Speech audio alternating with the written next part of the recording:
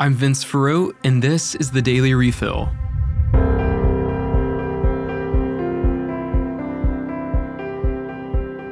Up first today, the United States has accused North Korea of secretly delivering a large number of munitions to Russia. They will be used to aid Russian efforts in their war against Ukraine. The U.S. is not sure if the aid has yet reached the country. It's being routed through the Middle East and North Africa to obscure how it's being supplied. The U.S. is urging countries that have relationships with North Korea to pressure them into ceasing the supply of munitions.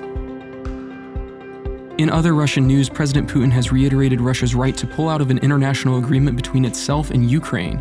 The agreement allows Ukraine to export grain globally through the Black Sea.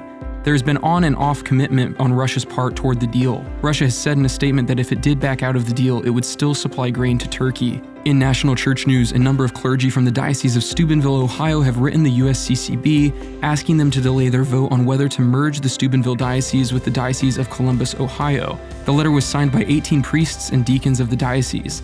The diocese has faced a number of difficulties in the past years, which have only been fueled and exacerbated by the poor leadership of Bishop Montfortin.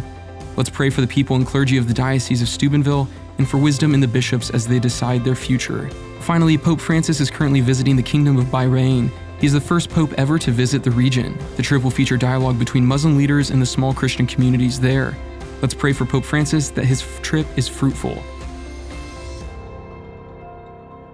That was the Daily Refill. Thanks for joining us today, and be sure to tune in for tomorrow's episode as well. If you want to find more episodes or other great shows, be sure to check out spokestreet.com.